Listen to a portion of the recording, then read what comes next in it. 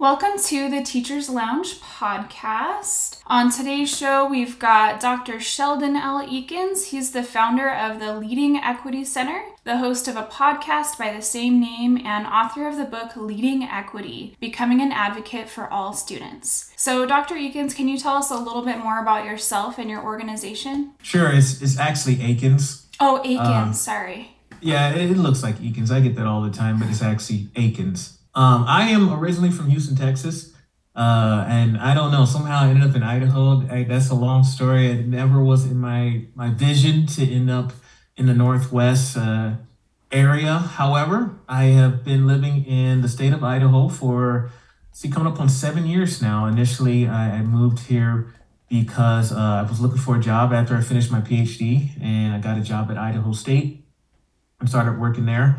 But before that, I was a school teacher. So I primarily did history, social studies in middle and high schools. And then I spent a few years as a school principal.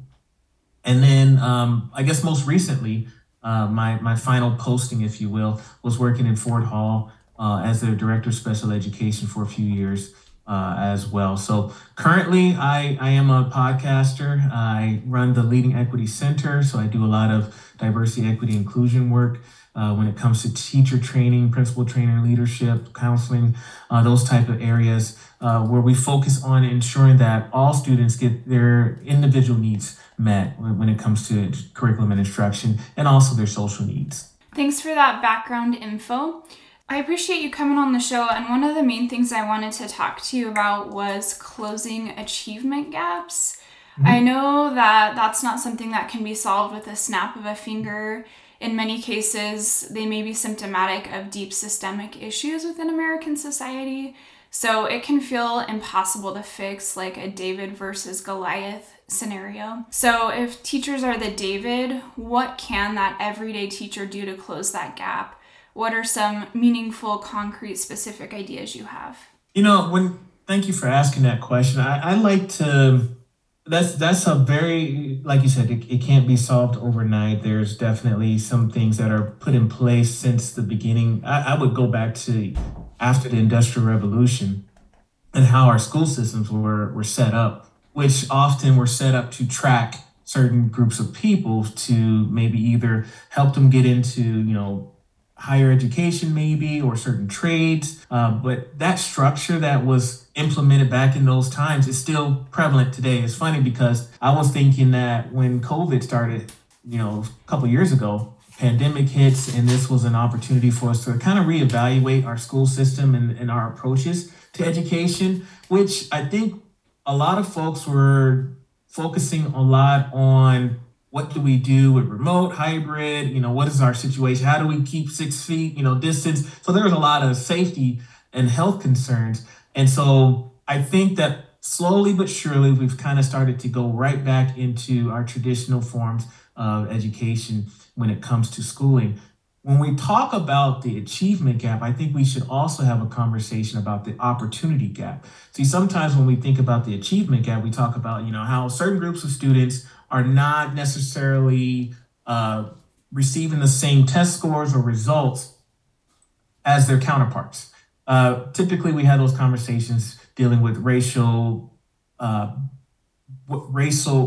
challenges, I guess, if you will. We do a lot of comparison, but we don't also have the conversation about, okay, in certain schools, such as, if I'm going to say urban schools or suburban schools, which schools are more likely to have highly qualified teachers? Which schools are more likely to have the technology, the resources, the books, the everything that really is required in order to achieve those high scores, or at least meet those standards? And that is very disproportionate.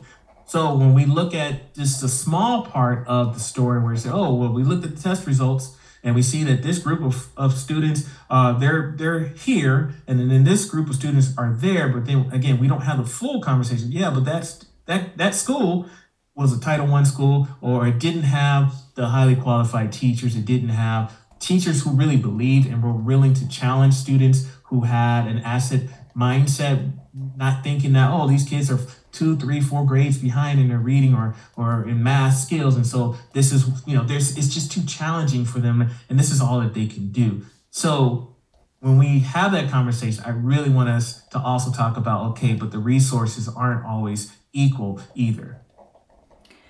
So you just used the phrase having an asset mindset. Can you talk more about that and what that means? Yeah, here's the thing. I'll give you a good example because I see this a lot, especially out in Idaho. We have a lot of students that maybe their families are migrant workers. And so maybe English is not their first language. And so in this area, you could speak three, four, five different languages at home, but if English is not your first language, if you have an accent, and sometimes you're looked at as less intelligent or you're looked at as behind, right? So we talk about learning loss and we talk about these type of things. And so we expect our students when they come into fourth grade, they're supposed to be here, here, and here. And if they aren't there, then that is, and we're sitting there thinking, okay, well, how do we get them caught up? And they're behind and they're behind. That is a deficit mindset. Instead, I always argue, well, let's see where they are right now. Okay, so maybe they're not reading at a fourth grade level and they're in the fourth grade, but they're reading at a first grade level. So they can read, and there's some areas that definitely they need some growth. However, we can take them where they are, look at those as assets, and then build from there, as opposed to always thinking, oh, they're behind, oh, they missed school, and so now they're behind. That's a deficit mindset. So that's what I'm saying is look at the skills. So if a student can speak two languages or they're learning English at the time, that's an asset. I only speak one language, right? I speak English, but because English is my first language, I'm often looked at a certain way. But because students' language may not be, their first one may not be English, then they're often viewed as less intelligent and maybe not even as challenged as they could be if they had their teachers or instructors had a asset-based approach to their learning. Mm-hmm. So teachers need to make sure that they're looking at diverse students and seeing the strengths they bring to the community. Exactly. Okay. Absolutely. So you also talked a little bit about the pandemic. You said, this was an opportunity for us to kind of re-envision things. And instead, you're kind of disappointed that schools just went right back to where they were. So what could have been done with the pandemic and the response to it? Initially, first of all, I would start with the grading system. Even when pandemic was hitting, we had a lot of schools that, parents were upset because, they were concerned that, how is my child going to get into college when we don't have any scores or we don't have any grades for them? And the challenge that I had with that is you have families that could hire a tutor, or there was a lot of learning pods happening where small groups of families would kind of come together and have someone that kind of helps facilitate the school learning, because a lot of us were teaching, as parents, we were all forced to have to teach our kids at home. And so, but that is an advantage to certain groups of people and it's a disadvantage to other groups of people. Not everyone had the option to get a tutor to help them out at home, or their parents were educators and so they could help them at home. Like, not everybody had those opportunities. So when we think about grading, for example, that was my first thought. Okay, let's revisit how we grade. I see teachers when a student turns in something late, they get docked 10%. Or they get 5%, so the highest that they can get is a 90 or 95, something like that. But does that accurately reflect what a student's ability or what they have learned? No, we're grading behavior in that sense. But I see those kind of things happen. Student walks in late. Oh, we'll mark you down on your paper. But that is behavior, not necessarily what they are accurately, what their skill set is at. So I think that's the first thing, is just kind of revisit how we do grading. I see a lot of classrooms have started to move into gradeless classrooms and doing other avenues when it comes to their learning structure. Another area that I would look at is, in addition to that, is just kind of how the assessments are done. We tend to teach the way we were taught or how we learn. And so sometimes we require students, okay, give us a 10-page paper or give me, assignment in this capacity. However, when we do it that way, we don't always meet all of our students' needs. So some students might have an IEP, or some students might have some, I don't know, 504 plan or something like that, or just their learning style is a little bit different. So doing a 10-page paper or having access to internet and also being able to do that research may not be available for them. So is there an alternative way that they can show you that they have mastered or they have learned the skills or whatever it is that you're assessing? Can they do that maybe in oral form? Can they do that maybe in a picture or some sort of a visual concept, because they're very artistic and maybe writing is not their strong suit? So if we could provide options for the way that those assessments can come in, I think that's another area that we can look at, as opposed to the traditional forms of assessment, quizzes, tests, multiple choice, those type of things. Can we really expand upon that? And then the final piece that I would probably say when it comes to maybe revisiting how we do our schooling these days is just doing a little bit more co-teaching or project-based learning. We live in a society where our students nowadays, they are more than likely going to end up in a position, as far as jobs go, where they're going to work in a team. We don't always work as isolated, but we do that a lot in school, right? So our students don't always get to learn the cooperative skills, the interpersonal skills that they need to develop when they want to be sustainable as adults, right? So more project-based concepts, I think, would be very beneficial these days. Mm-hmm. Yeah, I think those are some really interesting ideas. And I think you have a good point that we tend to get in kind of like, a rut or a track of how we do things. Mm-hmm. And we forget to question it, or to think, just because this has been done forever, is it the absolute best way? And if not all students are being reached, it seems like, yeah, why not experiment a little bit and see, if this benefits multiple groups. To play the devil's advocate a little bit, if there were like a gradeless form in a classroom, I think some teachers would worry, like, how do you motivate the students to do that if it's not for a grade? If they're like, oh, well, I could not do that and it wouldn't affect me. So what would you say to that? That's an interesting question. I remember having a conversation with a parent a couple years ago, and they were complaining about their school because they said, well, the school doesn't give homework. And I said, okay, well, tell me more. What's your concern about that? It was, well, I think that they should get homework. I said, well, what's the purpose of homework? Well, I don't know. I always had homework when I was a student. And so the conversation didn't really go further beyond that. I was like, yeah, we went to school thinking that we needed homework. That's what we were that's the norm. That doesn't necessarily mean that we need to have homework, right? A student is in school all day long.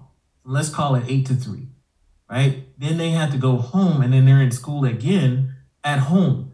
When do the kids get a break, right? Whether if it's a 2-page worksheet or an assignment or a report, whatever it is, why do they have to continue to do school literally all day long? And so they only get maybe a couple hours of family time, a couple hours of extracurricular activities, just being to themselves, reading, whatever it is, but they're spending all their time doing homework. I think the mindset, and again, going back to the traditional approaches to education, we expect homework, we expect grades, we expect all of these things, but it's 2022. Why can't we revisit these conversations? Are they still relevant to this day? Going all the way back to Industrial Revolution, where a lot of our initial school, like what we have right now, the foundation of education comes from those times. But can we really revisit? Now, there's colleges and institutions that don't necessarily require GPAs and things like that to get in. I know some good colleagues of mine that do gradeless, and the way that they do it so that there still is a GPA, right? Because again, we think, oh, I gotta have a GPA, I gotta have A's and B's, where the student can basically say, they can kind of determine what their grade would be, right? And so that is a consultation, one-on-one consultation between a teacher and a student, and often sometimes with the parents as well, to say, okay, this is the work that I've done, and here's my portfolio, all the work that I've completed during this semester, this quarter. I believe that I deserve a B or an A if we were going to attach a letter score to this, and here's why. And so that consultation happens. So even though there's not a typical, you turn in this assignment, I gave you 100 for this, and vice versa, but it's more of the culminating approach of how much work I've done, how much, what are the projects, what are the things that I've done as far as a portfolio go, and then we can kind of decide as a team what that grade would look like. So that way, when we want to transition to our next, to higher education or other areas that do require a GPA, some sort of letter scores, that is available for them as well. Mm-hmm. So giving some more power to the students, involving them in their learning and their learning outcomes a little bit more. Mm-hmm. Something else you talked about was this idea of unequal schools. Mm-hmm. And that does happen. And a lot of times the schools in more wealthy areas, they have more taxes to work with. They have better facilities. They might have higher salaries and therefore attract stronger teachers. So what can we do about that? How can we make schools more equal? Yeah, and that's the piece that we have to have that conversation. So that conversation is not always happening. Right? I am a person who believes that the system is doing exactly what it's supposed to do. It was designed a certain way, and it's fulfilling that. Right. And so we don't always want to have these kind of conversations, because the reason why a lot of those conversations, when you talk about like wealthier schools or, more tax brackets, those kind of things, it does come down to race. And having conversations about race is a very, I don't want to call it taboo, but there's a lot of fragility, maybe, that I should say, when it comes to having these kind of conversations. But those kind of conversations need to happen in order to really discuss the opportunity gaps that are out there. Even though Brown versus Board happened a little bit over 60 years ago with segregated schools, our schools are still segregated. Because a lot of the neighborhoods that we live in are segregated. And so, and that was intentional with redlining and some other areas, right? We can get into that. But we got to have the conversation that the reason why a lot of our schools are unequal when it comes to resources allocation, recruitment, and all these different things does have racial emphasis behind all of that stuff. But again, a lot of folks don't want to have that kind of conversation, or they don't want to admit or accept that that's the thing, or they're willing to just keep things as is because it's going to help their families or help out their neighbors' families, things like that. So they want to just keep the status quo. But we got to be willing to have the conversation. Mm-hmm. And I think that goes along with what you've talked about being an advocate for all students. Mm-hmm. So how can districts and teachers better do that for their kids? Recognizing it and calling it out and naming it.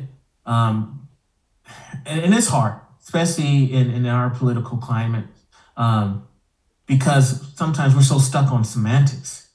So you say certain words, that's a trigger point for some people, especially for those who might be in position of power, legislation, school leadership, those type of areas. It might be a trigger. And so as a result, they don't get discussed, or we're trying to figure out, okay, well, you don't like this word, but I can use this word. Literally means the same thing.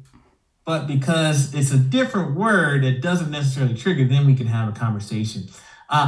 So we have to name it. We have to be willing to have the conversation. And I don't think a lot of folks are ready for that. It could be a level of comfort. It could be a level of confidence. Unfortunately, some individuals who have tried to be advocates they didn't know the best approach. And so it just didn't go well. And they got accused of being something or indoctrinating or whatever it is. And so it's like, you know what? I'll never say anything again.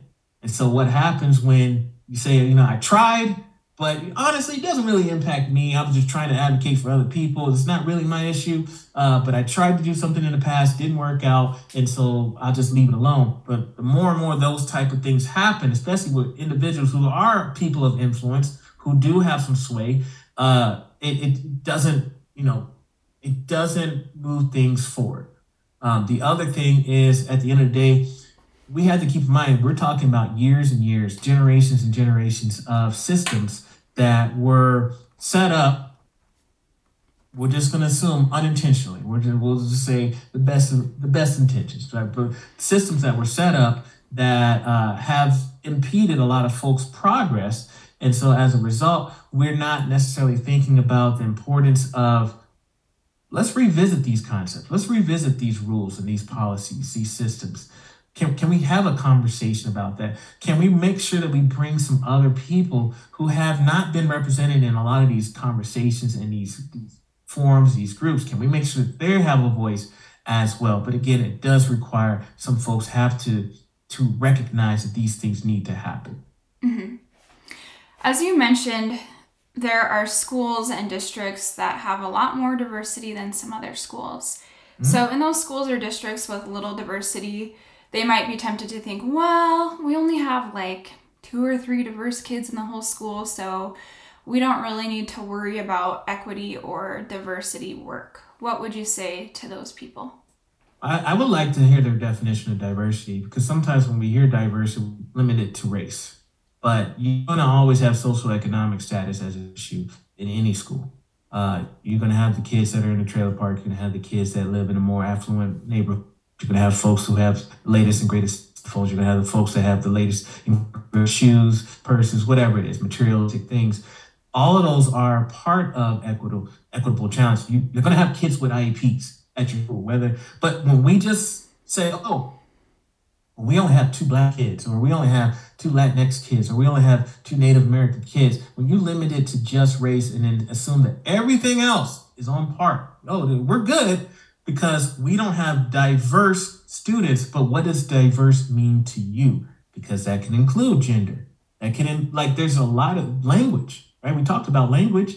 So there's a lot that comes with diversity. I've had a lot of individuals that will say, well, I don't have any culture. I don't have this or that because I'm white. No, I'm like, no, you do have culture. You do have, there's different things that make you you. You're still a unique person. So no matter, at the end of the day, if we focus just on race, then we're going to have issues. You have to realize that every school, I don't care what school it is, always has areas for growth when it comes to diversity, equity, and inclusion. Not all kids operate the exact same way.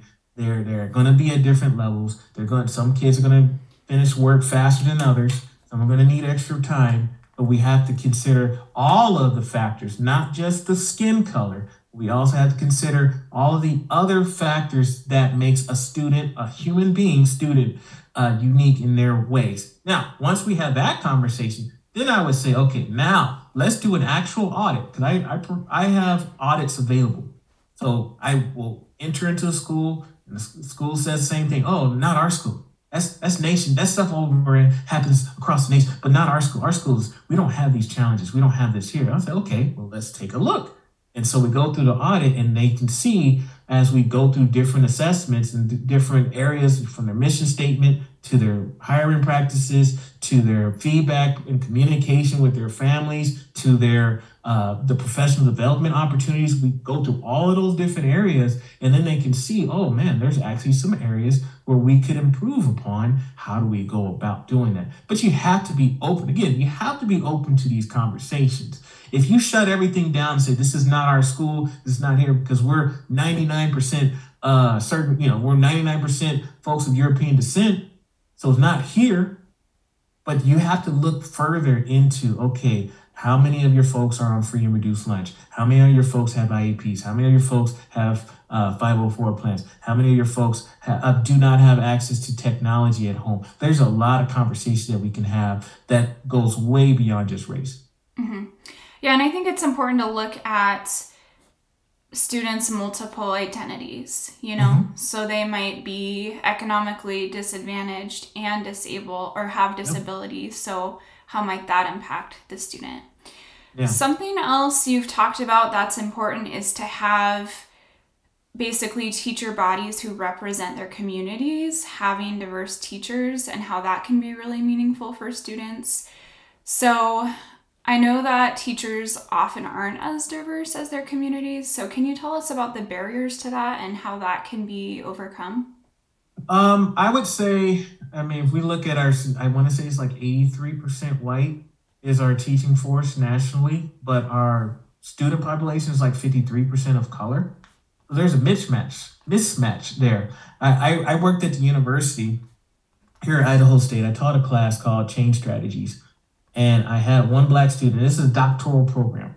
And I had a black student tell me I was their first black professor they've ever had. So they literally have gone through their entire K-12 plus their bachelor's. Now they're in their graduate school, and this is the first time that they've had a teacher of color or a black teacher, right?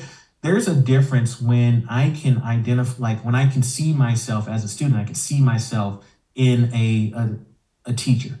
Because it's not just the content knowledge, but there's also the other things, right? Let's say it's a school principal is a person of color, and I'm a student and I see that. Okay, leadership. I see this individual has a doctorate degree, or that they have graduate school, or they have a bachelor's degree. I see they're educated. I see them with a family. These are things that I can look up to. Not just the academic side, but there's that social piece, that relationship building.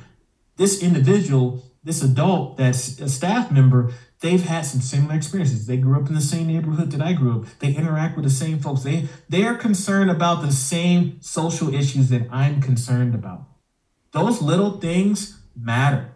So when you ask me the question of, well, what can we do? That doesn't, here's my thought. I'm not saying right now our education system is where it is as far as the representation. But I think that even if you are a teacher who does not identify the same identities and backgrounds as your students, there are still ways that you can show that you care. There are still ways that you can have empathy. So even if these challenges, social issues and stuff that's happening in our country, they don't necessarily impact you on a personal level, you can stand in solidarity with them. I've had conversations with teachers who will tell me stuff like, oh, your people feel this certain way, or those people feel that way. Well, I would hope that you also feel the same, that you are also offended, that you are also concerned with, folks at the borders being separated from their families, and the mistreatment that's happening, or the Dakota pipeline challenges, where different things are impacting, again, not necessarily impacting you personally. However, you can see how it impacts some of your students and their families. And I would hope that you would feel some sort of empathy as well. Those are the main things that I would say is, yeah, we definitely would love to have more teachers of color enter into our teaching profession. But currently, where we're at right now, there's things, again, that we can do to show our support, to show empathy, and be authentic with our approach. Me personally, I've learned a lot of things about my students that I just wouldn't have never necessarily learned about, because I identify differently with a lot of my students. But I've taken the time to ask them questions. I've taken the time to do my own research, and I've taken the time to really engage myself with the stuff that my students are interested in, because that's all part of relationship building. When you have a good relationship with your students, the students won't want to let you down. They'll go above and beyond when they really look at you and see that, oh, this teacher cares about me. So there's things that we can do. Another thing I wanted to ask you about, teachers or staff members of color are often expected to do the diversity, equity, and inclusion work and without pay. So how can schools and districts make sure they aren't putting all the diversity work on the shoulders of just a few? I see